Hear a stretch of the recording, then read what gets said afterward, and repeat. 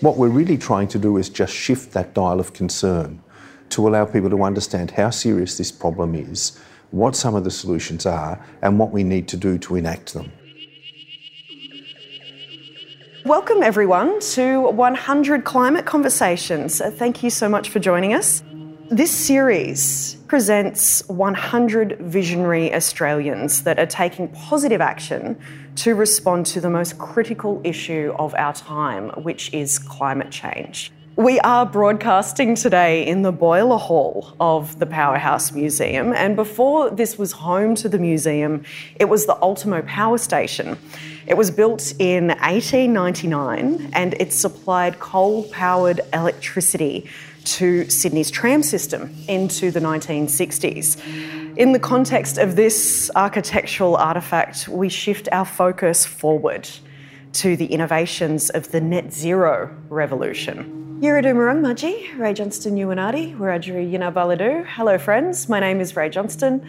I am a Wiradjuri woman. I was born and raised on Darug and Gundagara country, where I have responsibilities to community and country, and it is an honour to be coming to you today from the unceded land of the Gadigal, and I wish to pay my deepest respects to their elders, past and present. And I wish to also extend that respect to any of my First Nations aunties and uncles and brothers and sisters that are listening or joining us today. Now, as we begin today's conversation, it is important to remember and to acknowledge and to respect that the world's first scientists, technologists, engineers, mathematicians, problem solvers are the First Nations peoples of this very continent, from the world's oldest continuing cultures, despite all attempts to erase them. Our guest today is Tim Flannery, who is an acclaimed scientist, explorer, and Chief Counsellor of the Australian Climate Council. He was instrumental in forming Australian climate policy and served as Chief Commissioner in the Rudd Government's Climate Commission. Tim, welcome.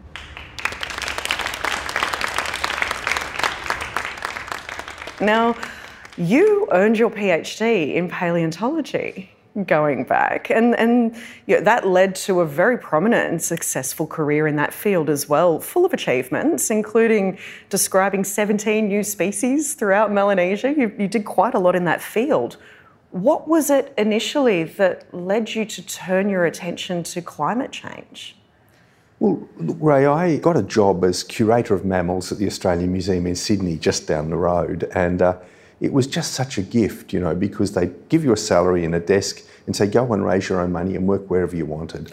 And I wanted to work in Melanesia. So I started in Papua New Guinea, and the privilege of studying at the feet of the great professors there in the villages, the great men and women, the older generation who knew everything there was to know about animals and the environment, was just intoxicating for me. They're the ones who gave me my education in a very real way.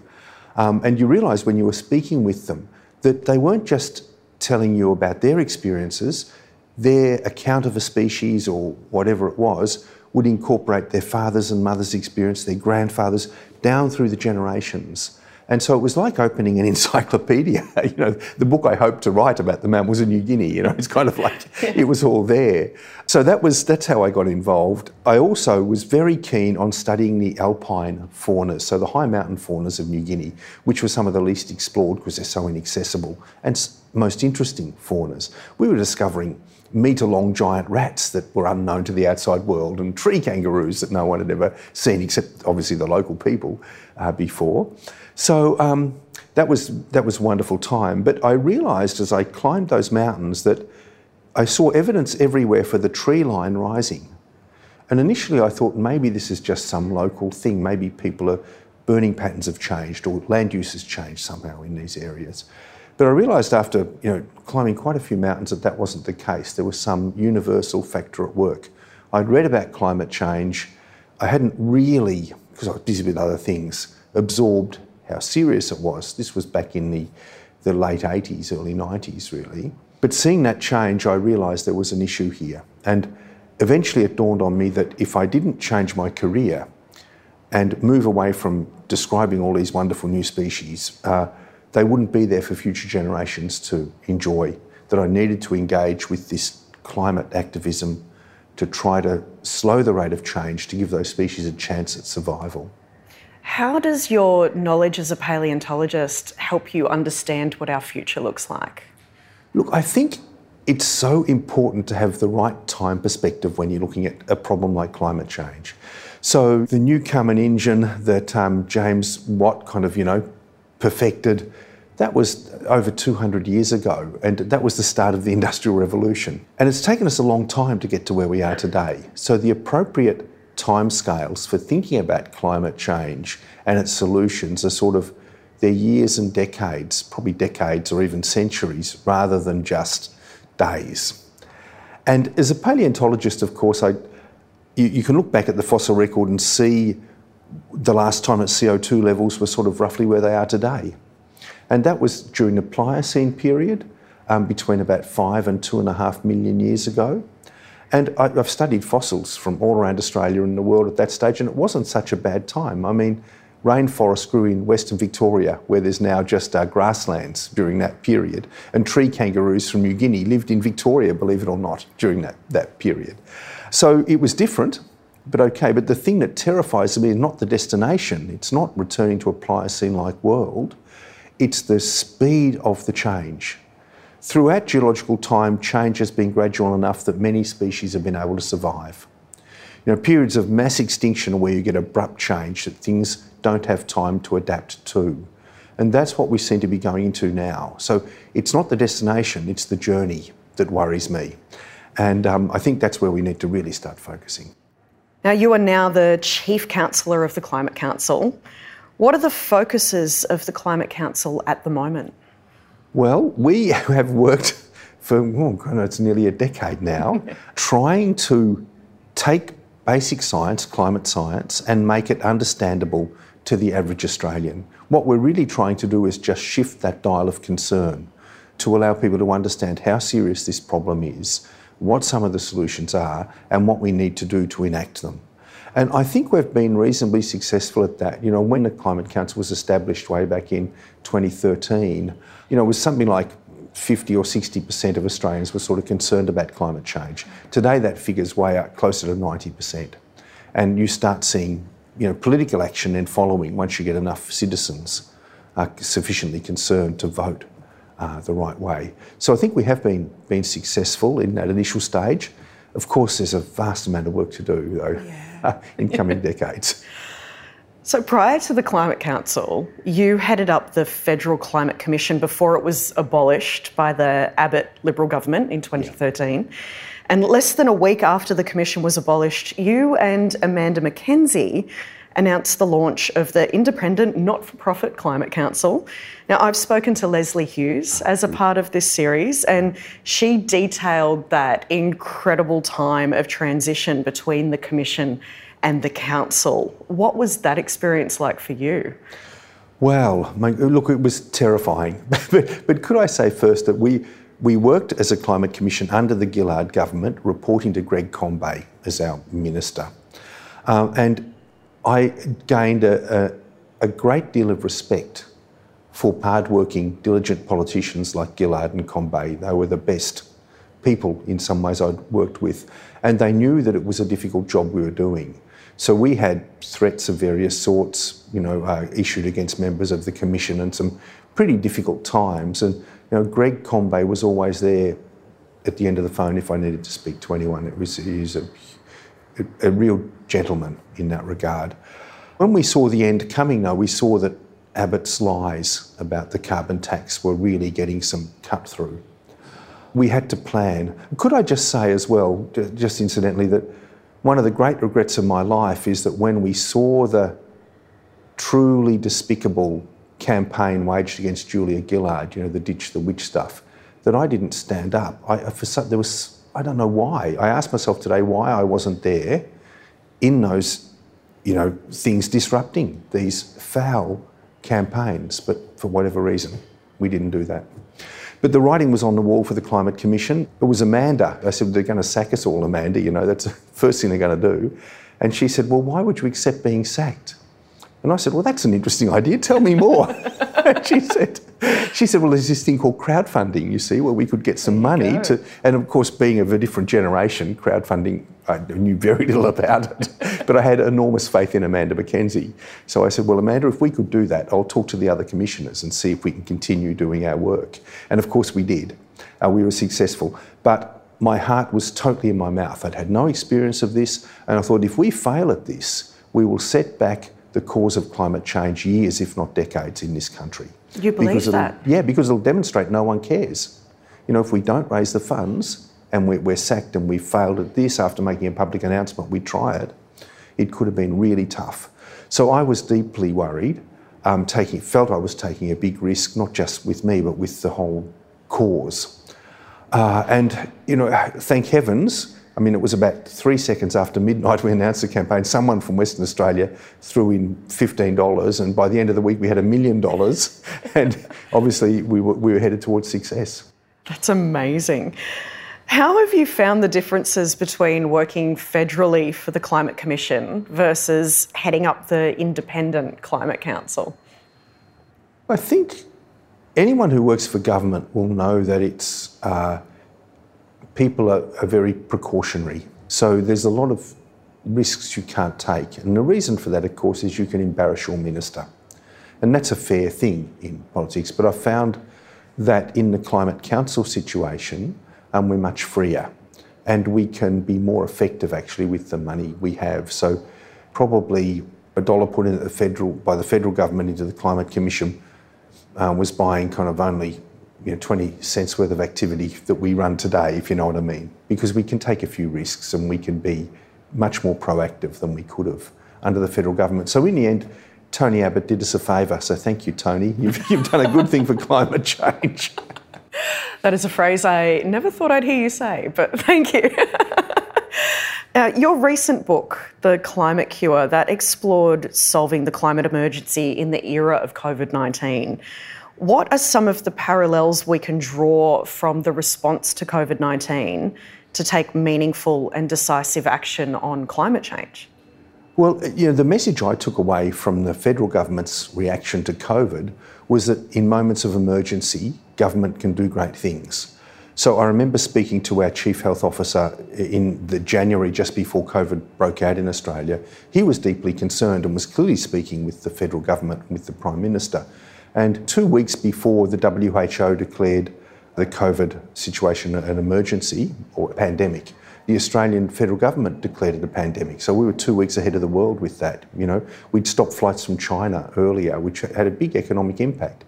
So, what I saw was here was a government that could be proactive, it could take economically adverse decisions, it could listen to science in an effort to get on top of the problems that the pandemic presented. So I thought, if they can do that with the pandemic, why can't we do it with climate change? We've got the scientists telling the government what they need to do. We know we have to take some actions that will have an economic impact. We need to make investments, obviously, and spend some money to deal with the problem. Why aren't we doing it?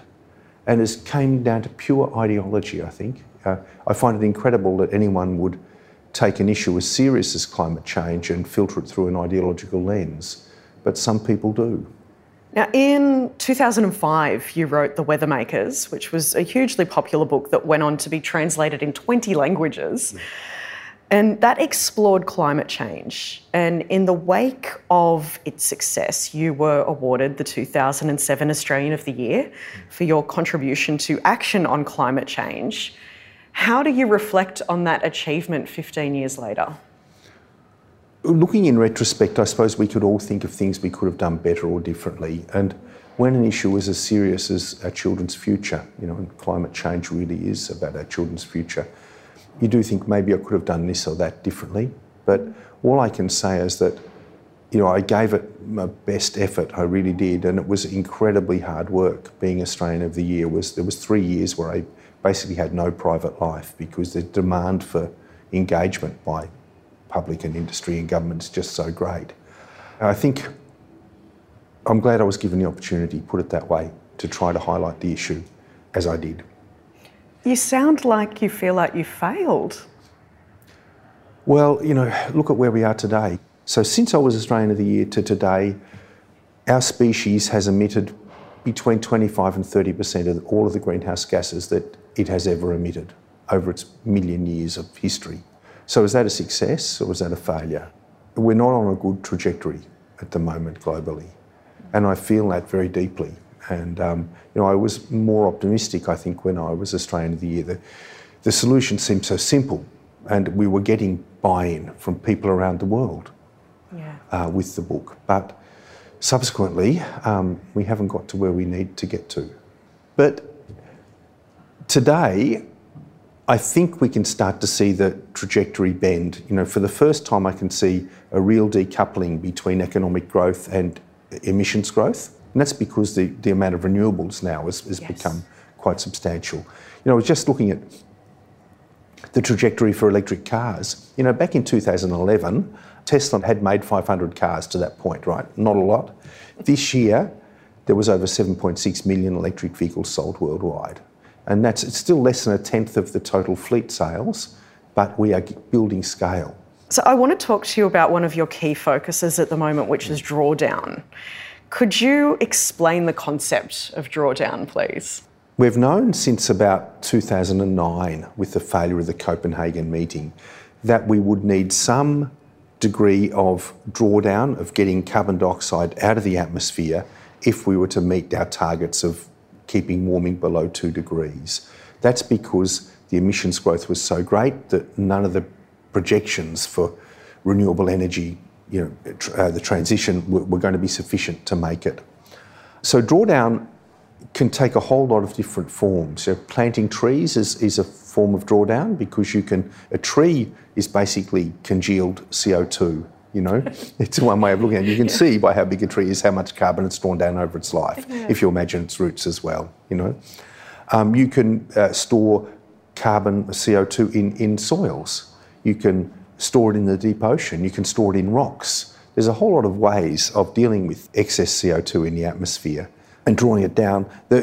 I guess when you look across those varieties of ways of doing it, you realise some of them are a bit short term. So a tree draws down CO2, but when it dies, it doesn't just lay there forever, it rots away, And what happens when a tree rots away? It's just the CO2 going back to the atmosphere, right? So as long as the tree is alive, the CO2 is sequestered. But something like putting the CO2 into the rocks, that's a more permanent solution. It's a complex area, but there are various options. Which option excites you the most? There's a couple that excite me. One is using seaweed, because we have the oceans, they're huge, and seaweed grows incredibly fast and it sequesters lots of carbon.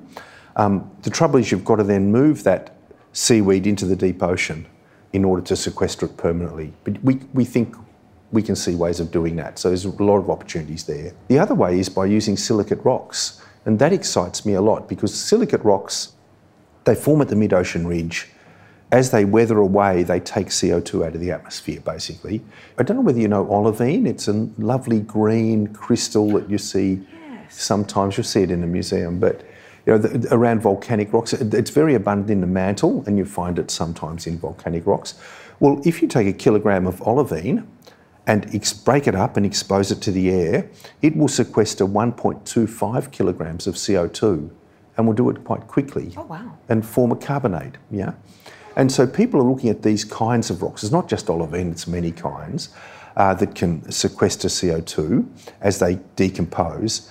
And there seems to be some really significant co-benefits to this, because if you take silicate rocks, grind them up, throw them on an agricultural field, for example, not only will they sequester CO2, but they enhance crop growth because they're full of minerals that plants need. So the early trials done in the US have shown that if you use certain silicate rocks on corn, for example, you can get a 10 or 20% enhancement in growth rate of the corn and yield of the corn, as a result of that. That's incredible. It's fantastic. And Australia is rich in silicate rocks. And the one thing about this country, we know how to mine, right? We do know how to mine. So if we can, exactly. But if we could ever have mining here that was emissions-free, and we're seeing moves towards that already, and transport that's emissions-free, we could use silicate rocks at some scale in this country to draw down CO2. And some of the greatest minds in climate science, like James Hansen, have published studies showing that using these rocks, we could draw down between 30 and 300 parts per million of CO2 by the end of the century. And that's massive. There's only 480 parts per million in the atmosphere. So there's a lot of potential in these areas. I do want to go back to seaweed for a little bit there, because I'm incredibly interested in seaweed. You're incredibly interested in seaweed. Let's talk about seaweed. And you have written that farming at sea is necessary for our future. Yeah. But I'd love to hear from you why it is so vital, and how do we get to a point where we are farming at scale? Yeah. Well, the good news is we've just started. So the very first ocean-going seaweed farm growing kelp, giant kelp, has just been set up off the coast of Namibia. And I'm on the advisory board for the foundation of that entity that's looking at all of the science around how the seaweed might sequester carbon. But it's looking quite promising, that enterprise. It's called Kelp Blue, kelp forests. And it's, the idea there is we'll be growing thousands and thousands of tonnes of seaweed for use in a whole lot of industrial processes. But as we grow the seaweed, some of it will drift off on the Benguela current off that African coast and get into deep water, and therefore sequester large volumes of CO2. So the enterprise has already started. It's like Tesla was back in 2008, probably, when it only made 50 cars, It's very early days. Yeah. But we can see that there's some promise in it. Now, we are hearing more about the possibilities of carbon capture technologies like direct air capture. And sometimes they can seem like a little bit of a Band-Aid solution, just keep pumping greenhouse gas out and slap a filter on it. Is there merit in these technologies, do you think? I do think there is. Anything you go into of this nature can be a double-edged sword. So you're quite right in saying that if the fossil fuel companies feel that there's a cost-effective way of getting gas out of the air, that will be a licence for them to continue to pollute. That's true. And I worry about that. But on the other side, if you don't develop these industries, we won't have a hope of getting in under 2 degrees, right? So it's a risk. It's a balanced risk. All I can say is that in the real world, things are looking a bit different from what you might predict from that model of risk analysis. So a good example of that is Carbon Engineering, who are a Canadian-based company that have developed a direct air capture technology which is quite cost-effective. They are taking advantage of some Californian laws which pay $260 a tonne for captured carbon that is sequestered permanently. And they're doing that. They're capturing carbon and putting it into the rocks. But they are also using that captured carbon along with hydrogen from hydrolysis using clean energy to make jet fuel. Clean jet fuel that's carbon neutral because it's made from atmospheric CO2 plus hydrogen. And that jet fuel is better quality than the stuff we put in our planes today because it's got no contaminants in it, right, as well as being carbon neutral. The only problem at the moment is it's expensive and you can't source it at scale. But you couldn't source Teslas at scale a decade ago. So I'm sort of hopeful that these technologies will actually be direct competition for fossil fuels. Yeah. And we shall see. Yeah. Now, your work has also explored some of the lesser known renewable technologies. Could you talk to us a little bit about concentrated solar thermal technology? And is this something that you could see contributing to the renewable energy system in Australia? Well, look, the concentrated solar thermal technologies are fascinating. They all involve using heat energy to generate electricity, so through a turbine. They're kind of like a hybrid between solar and conventional energy in that sense. But they can be very large scale and they can provide you with more or less 24/7 electricity. So one of the most interesting of these technologies was developed by a little Italian company called Magaldi Solar in Salerno, Italy. And they have a little unit, 80 metres by 80 metres. Just a little one. Yeah, well, it's by this concentrated solar thermal, that's tiny. Some of these things are 1,000 hectares, they're gigantic. Wow. And the key to the Magaldi thing is that the heat is transferred into sand, and sand is used to store the heat. Now, why sand? Because if you blow air up through sand and create a sort of an air bed, sand becomes a tremendously efficient conductor of heat. If you take the air out and just let it sit, sand is a tremendous insulator and won't lose its heat for a long time. So it's an ideal battery, right? And just in the last couple of weeks, we've seen a giant sand battery developed in Finland. Hundreds of tonnes of sand that provides a week's worth of energy. Right? In Australia, we have a lot of sand. We have a lot of sand. As you know. We have a lot of room, we have a lot of sand. So we've got a great battery just sitting there waiting to be used. And you can store it up to 800, 900,000 degrees C in these sand batteries. That's a massive, very, very high density energy source. So we shall see how all of that develops, but I think that those technologies need to be looked at seriously. Because you think sand compared with lithium ion, all you need to do is sieve the sand to get the right grain size and throw it in, and it works for years. You just need to top it up a little bit as some of the sand breaks down. So do they exist anywhere in Australia at the moment? No, we're well behind. I mean, here we are with all this sand, with the crying need for renewable energy, and Finland, of all places, does it, And look, the Magaldi Solar in Salerno is very fortunate because the University of Naples has the greatest expertise anywhere globally on heat transfer technologies, and they've really piggybacked on that university expertise. But here in Australia, we've got a great solar expertise, but we need more focus on storage, cheap and efficient storage. So you do see this being as something that has a greater uptake in the future, even though that we've got tried and tested technologies that we could maybe be focusing on as well? Well, look, I do. Look, concentrated solar had a bit of a setback 5 or 6 years ago when these gigantic concentrated solar farms were built in the US. One was called Ivanpah. I think it's like 1,000 megawatts. It's gigantic. I've flown over it. You can see it. The head of the thing glows with the heat energy reflected. And the trouble with that is you've got all these mirrors focusing on this central point, and the air gets very hot around it. And migrating birds fly through that beam of light, and they cooked on the way through. So they come out kind of as KFC at the other end, even endangered species like peregrine falcons and things. So that sort of approach has been a setback. But the general principle that you can use concentrated sunlight to create sufficient heat to then set up a storage unit and run a turbine is what's so exciting. So I think that there's been some dead ends with the technology, but there are still extremely valuable lessons to be learned from it.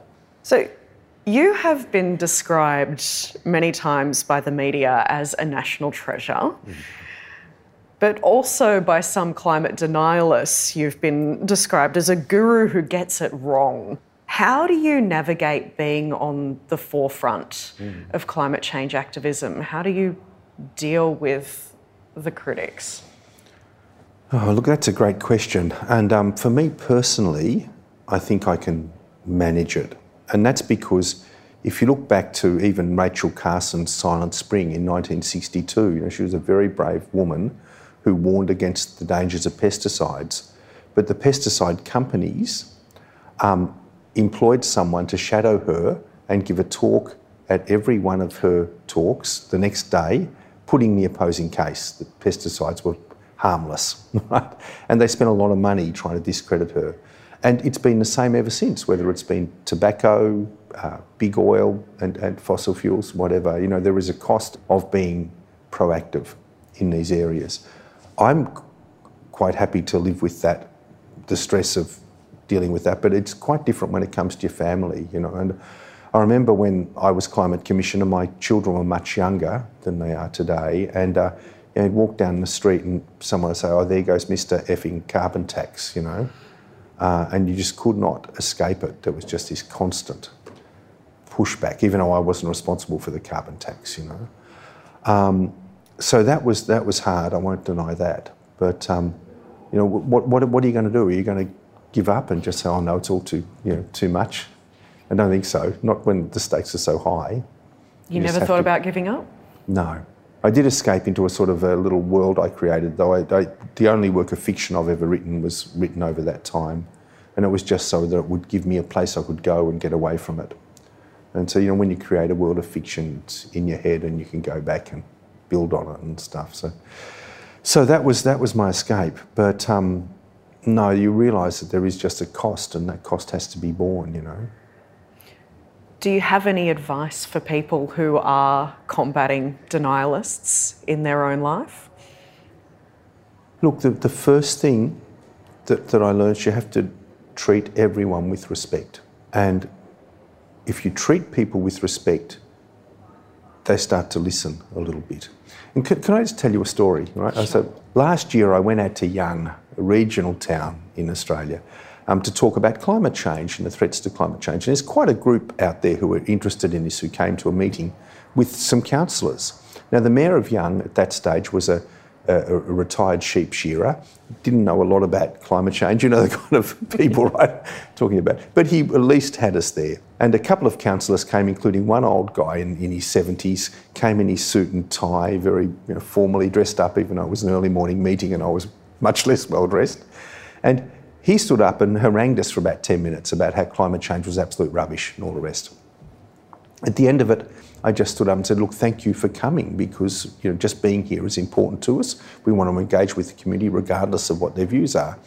And at morning tea, I sought the guy out and just started talking to him and said, what do you do for a living here in town? And he said, I play in a band. And I said, what do you play? He said, the piano accordion. And I said, well, you wouldn't believe it. I took my first piano accordion lesson about 3 weeks ago. And he said, oh, what do you got? And at that moment, we had this bonding over this piano accordion. And he said, you must come back, please come back into town and give us another talk. And, we want to get a bigger group here and have the whole council present.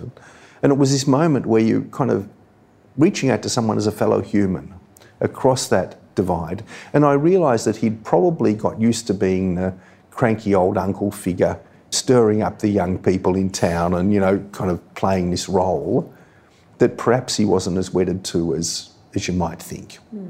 So if you're dealing with someone who's a climate denialist, I can only suggest you try to build that bridge somehow and touch them as a fellow human being and not just see the climate denialist there, I'd love to hear more about the local climate initiatives that you're involved in at the moment.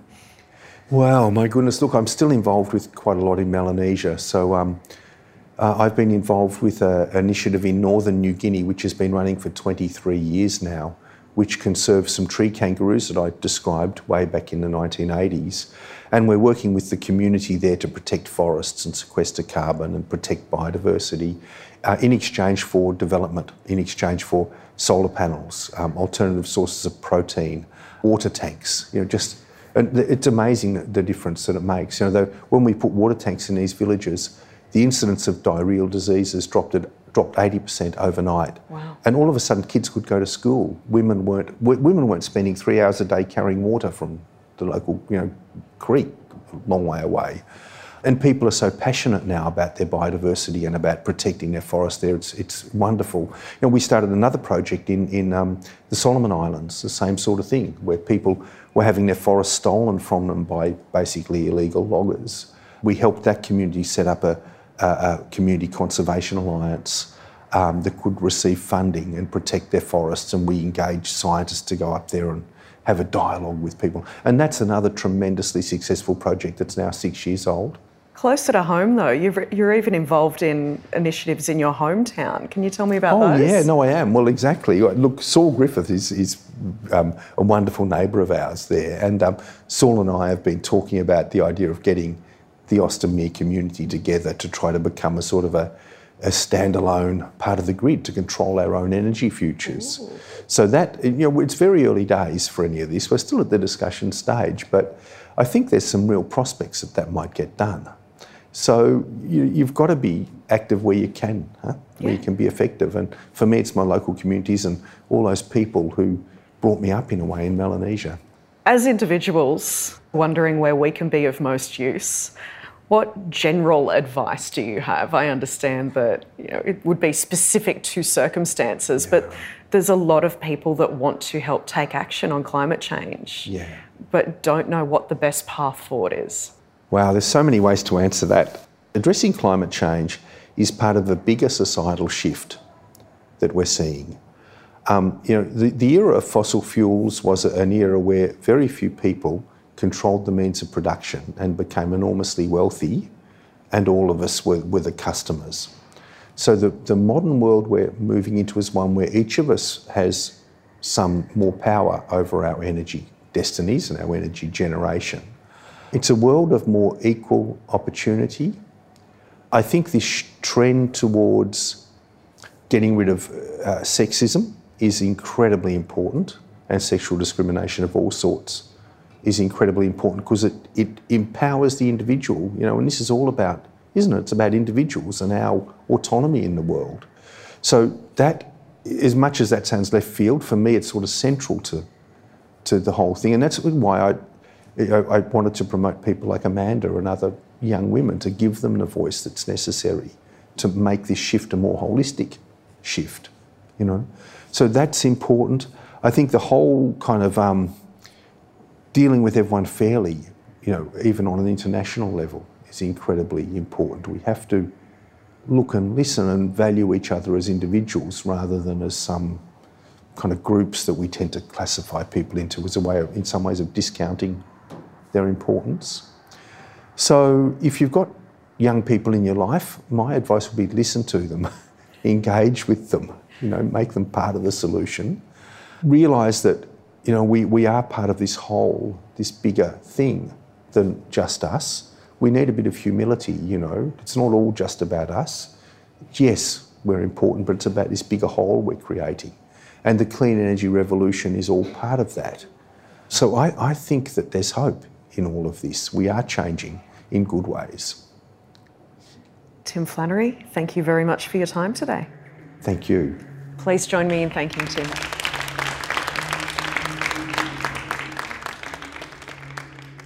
To follow the program online, you can subscribe wherever you get your podcasts, visit the 100 Climate Conversations exhibition, or join us for a live recording. Go to 100climateconversations.com.